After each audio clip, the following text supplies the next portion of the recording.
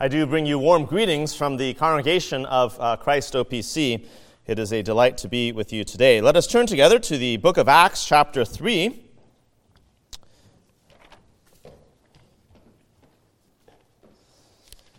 And our text is the first 10 verses. Let us give our reverent attention to this God's inerrant, infallible, and holy word. Now Peter and John were going up to the temple at the hour of prayer, the 9th hour. And a man, lame from birth, was being carried, whom they laid daily at the gate of the temple, that is called the Beautiful Gate, to ask alms of those entering the temple. Seeing Peter and John about to go into the temple, he asked to receive alms. And Peter directed his gaze at him, as did John, and said, "Look at us." And he fixed his attention on them, expecting to receive something from them. But Peter said, "I have no silver and gold, but what I do have I give to you. In the name of Jesus Christ of Nazareth, rise up and walk." And he took him by the right hand and raised him up, and immediately his feet and ankles were made strong. And leaping up, he stood and began to walk, and entered the temple with them, walking and leaping and praising God.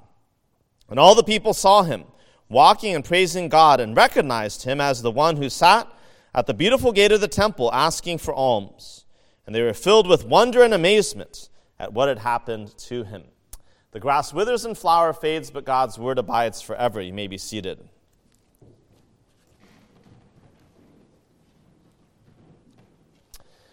There is a tale of two temples in the book of Acts.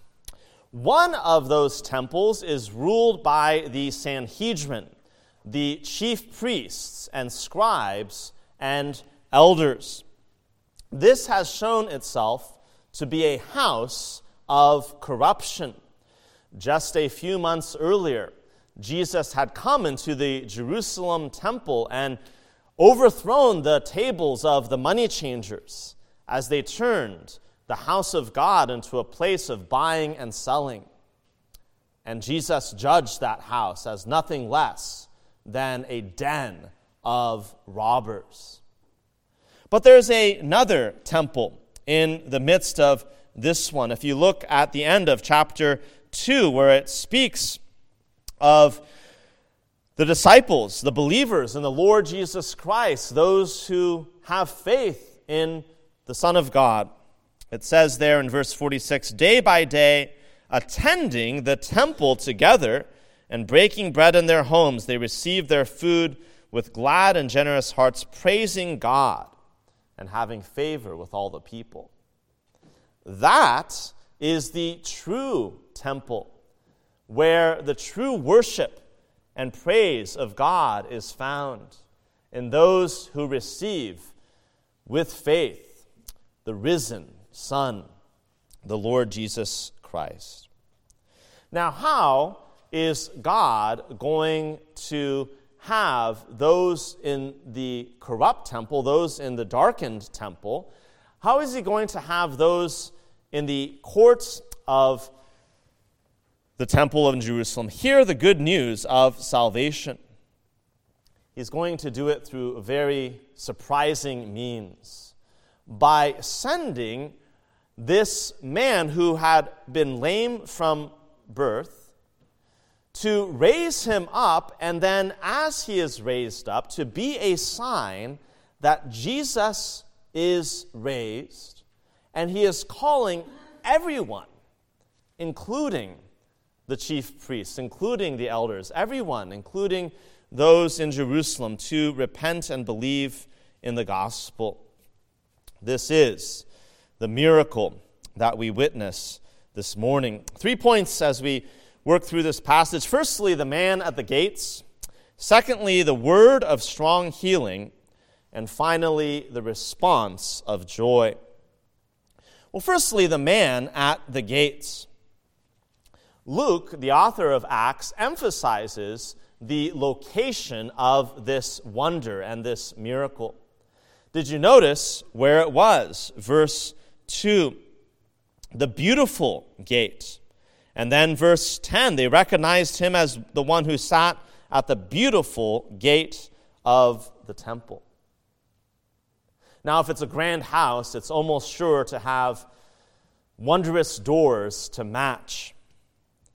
And that is the case here with the temple that Herod built. It had some of the most gorgeous and awe-inspiring gates in all of the known world. The Jewish historian Josephus records the characteristics of what is probably the beautiful gate, where he writes, "It towered about 75 feet high and made of Corinthian bronze and of such exquisite workmanship that it far exceeded in value those gates that were plated with silver and gold." Just imagine being there at sunrise, seeing the gleaming of the light off of these bronze gates, the brilliance, the beauty, the magnificence of these doors. Now, think of the contrast between this large and magnificent edifice and this man who is crippled, lame from birth, sitting at those gates, asking for alms. There is a juxtaposition here, isn't there? A contrast between, on the one hand, these beautiful gates and this man with his helplessness and great poverty.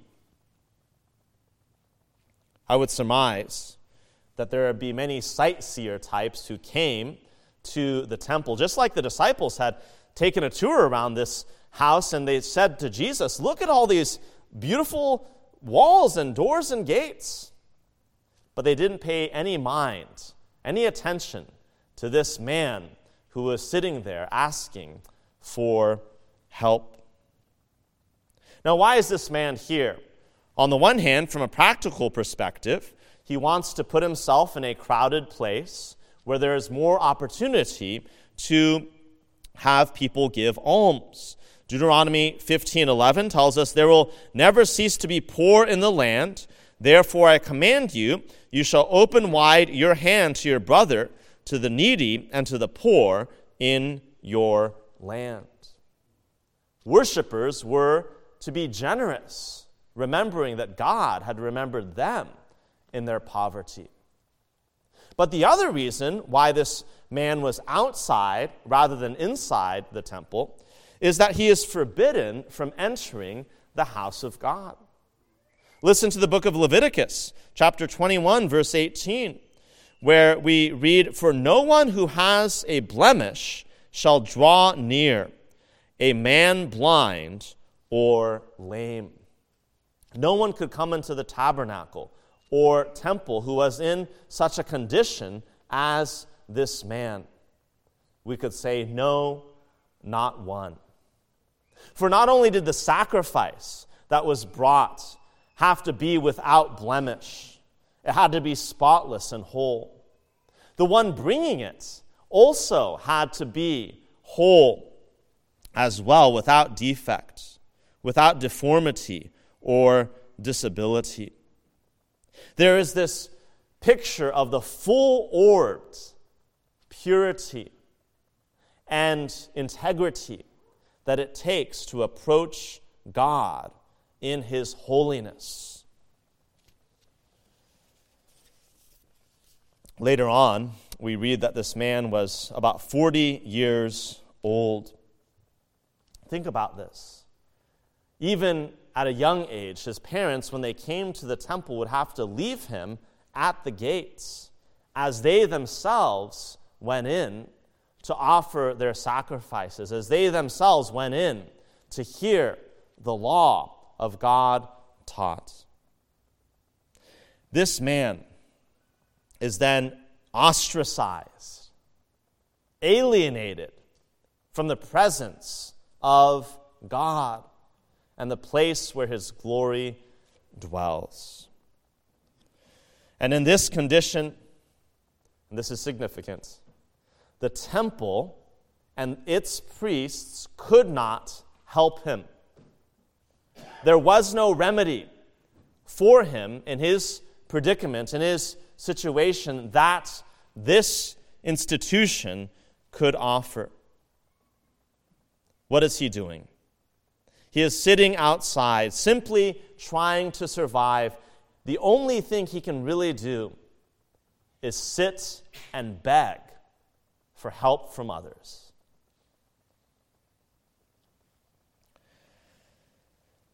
Now, what is about to happen for this man? Luke focuses the lens of the camera on him to get near to him, that we might see God's power demonstrated. As he sees Peter and John pass by, what is he expecting from them? A little something to get by on, a little money to alleviate his need and lighten his load. And when Peter says, "Gold and silver I have not," he perhaps has a deflated sense of disappointment. I thought he was going to pull some serious denarii out of his cloak and put it in my hand. But the apostle has something much greater, far surpassing than what money can purchase.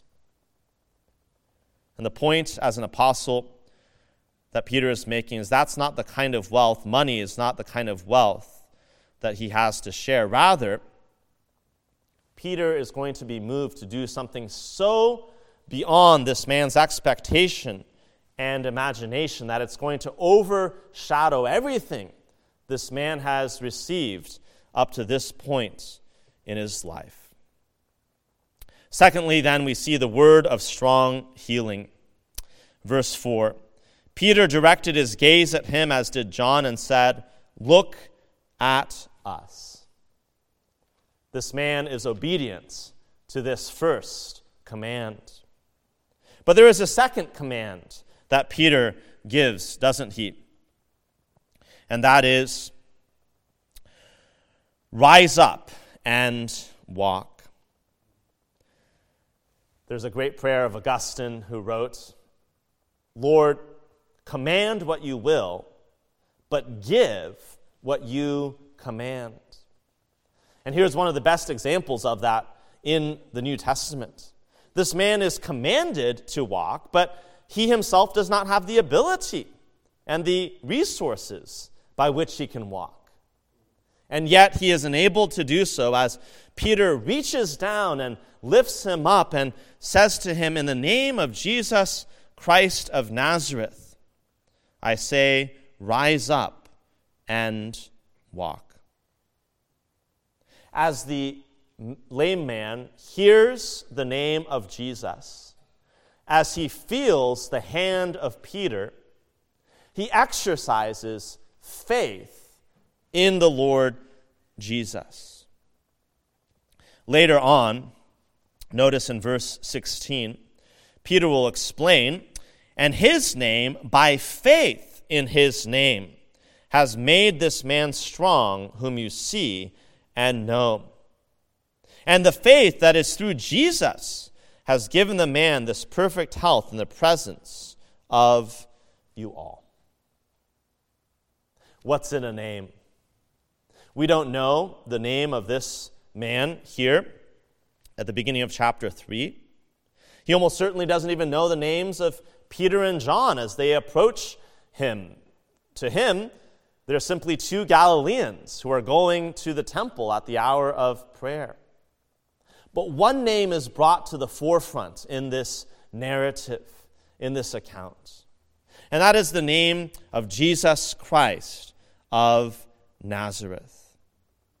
Notice again verse 16. "And his name," namely the name of Jesus, "by faith in his name, has made this man strong." The healing of this man, the ability by which he is made to rise up and walk, and not only that, to leap for joy, is given by none other than the risen Savior, the one whom God has made both Lord and Christ.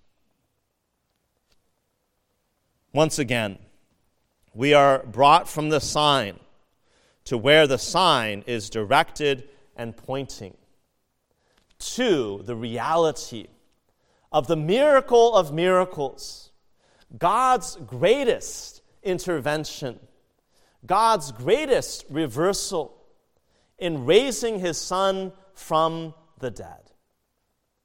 That is the thing to which all other miracles and signs are pointing. I've heard it said that miracles are like God's headlines. They are to grab our attention. They are to be a living demonstration, undeniable proof that God has come. And he has stretched out his mighty hand and his arm of salvation. The name of Jesus. As Peter will later say in chapter 4, verse 12, there is salvation in no one else, for there is no other name under heaven given among men by which we must be saved. There was this king of Denmark named Knut about 1,000 years ago. He was a rather godly king and began to be fed up with the flattery of those in his court. And so what he did was he took his throne to the shore of the sea, and he brought his servants with him, and he commanded the waves not to touch his feet. But as the waves came and they saturated his feet, he shouted, "Let all men know how empty and worthless is the power of kings. For there is none worthy of the name, but he whom heaven, earth, and sea obey." And then he hung his gold crown on a stick and never wore it again. We could say, in a sense, that's the point of this miracle. Peter does not take credit for it. He does not end up saying, "Look at us," but look to Christ. For God, through Christ, is the one who has brought this transformation and has brought this restoration. Isaiah chapter 35, verses 4 through 6. And this is a very important passage relative to this text. We read there, "Your God will come. Your God will arrive. He will visit you. Then the eyes of the blind shall be opened, and the ears of the deaf unstopped." And listen to this.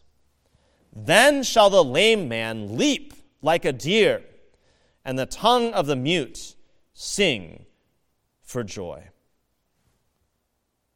This is that. What you are seeing in Acts 3 is the realization, the fulfillment of the prophecy of Isaiah 35. Your God will come. God has come in the flesh, in the Lord Jesus Christ. And now there's a new day dawning, a day of the new creation, a day of healing and of life. The power that it takes to raise this man, it only comes from the power of the one who has been raised from the dead, Jesus Christ, the Lord. Luke, it seems, is matching up Peter's actions with that of Jesus in Luke chapter 5. One of Jesus' first public healings was also causing a paralytic, a lame man, to walk. And if you were there on that occasion, you would have never forgotten it, because the house was so crowded with those who were listening to Jesus teach that the people who brought this man on a bed had to climb up on the roof dig through the roof and lower this man on the floor before Jesus. And on that occasion, do you remember that as he is put there in front of Jesus, what our Lord tells him? He turns to him and says, "Son, your sins are forgiven." Now, his friends were listening above, and the man himself would have probably at first said, "Well, that's not exactly why I came here." But you know what? Jesus is giving that man what he really needed. His true need, before anything else, was to be forgiven and to have his sins blotted out. And friends, that's our need before anything else. Whatever it is you think you would like to have, like to experience, before anything else, we need to be reconciled to God. We need to be pardoned, justified, and brought near to him. What kind of authority and power is required to forgive sins? Jesus then says, "So that you may know I have authority on earth to forgive sins, I say to you, rise, pick up your bed, and go home." In other words, the power that enables one to open blind eyes, loosen stuck tongues, and make the lame leap like a deer. The power that is demonstrated here in Acts 3. The power of the Savior who is making all things new through his death and resurrection. Sin is no surface matter, is it? When you consider the gravity of sin in light of God's word, you realize that sin is a top-to-bottom reality in terms of who we are. Whereas God desires truth in the inmost parts, when we look inside, we see nothing but corruption, bentness, and deceit. We are, in the deepest places, stained with guilt. And we understand we fall short of the glory of God.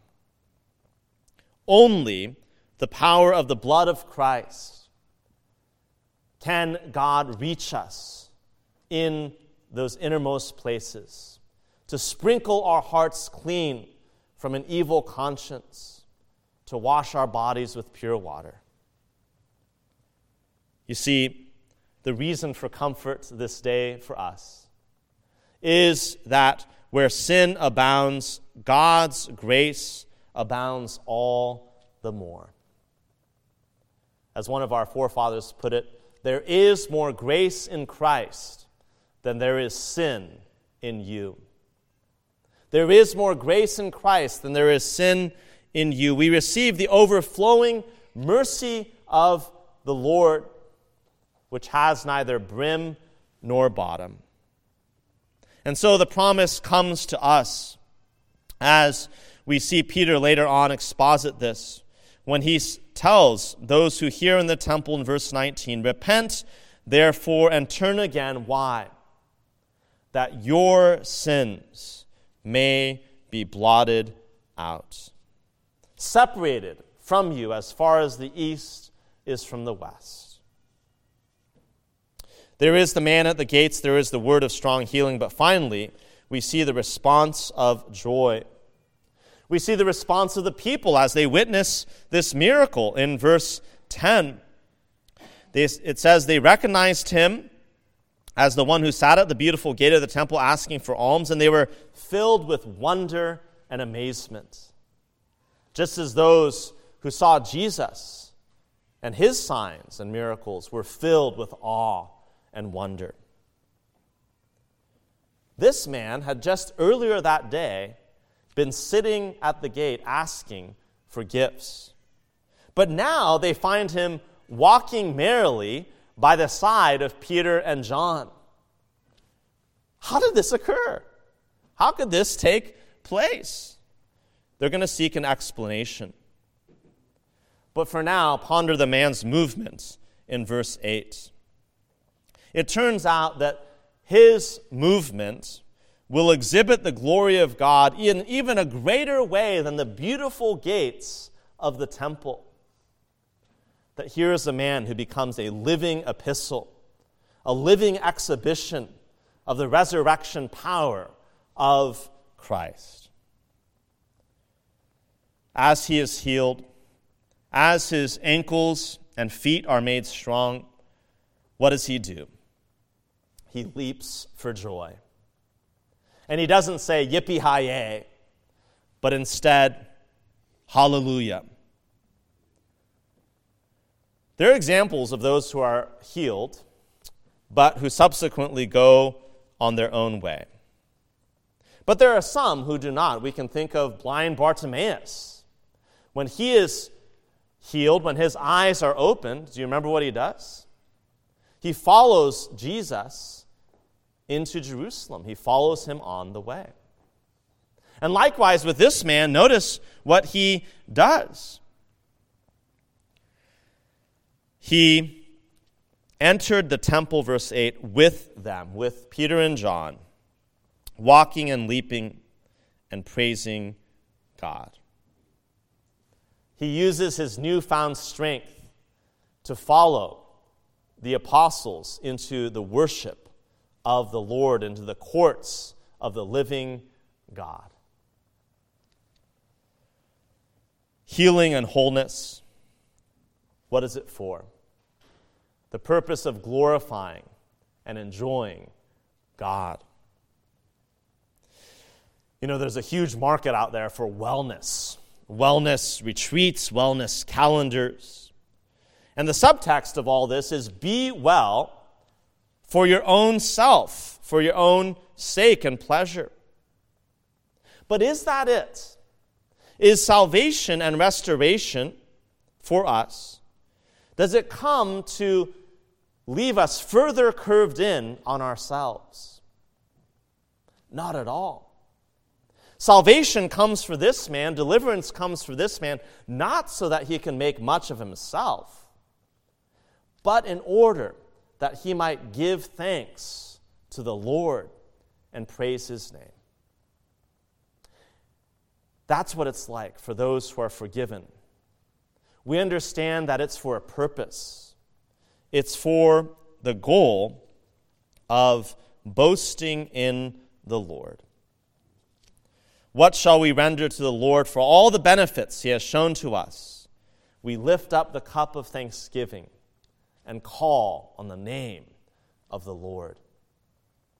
Why has God given you new life? Why has he raised you with Christ, made you alive together with his Son? It is in order that you might give to the Lord the sacrifices of praise, the fruit of lips that acknowledge his name. Yes, it's in order that you yourself would be that living sacrifice, acceptable, pleasing to the Lord. I ask you, believer, is this your vocation? To praise the Lord. You are my God, the psalmist says, I will give thanks to you. You are my God, I will extol you. Some of you are going through heavy times of great trial. You have suffered loss, and it's weighing heavy upon you. Others may be facing massive uncertainty when it comes to your present or your future. Some might be wrestling with doubt. Is it worth it to follow Christ? In these times, what are you called to do? What is the Spirit summoning you to do this very day? It is, like this man, to turn in faith to the Lord, to remember God's overflowing love and grace for you. Should this not all draw up from you in your spirit the heart and praise of the Lord? I bet you if you interviewed this man many years, even decades later, he would be able to recount exactly what took place. In the name of Jesus Christ of Nazareth, I was able to walk.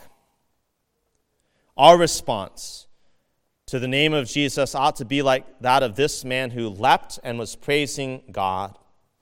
To know his name, to have faith in Christ, should lead us to have overwhelming and joy inexpressible. Let us pray.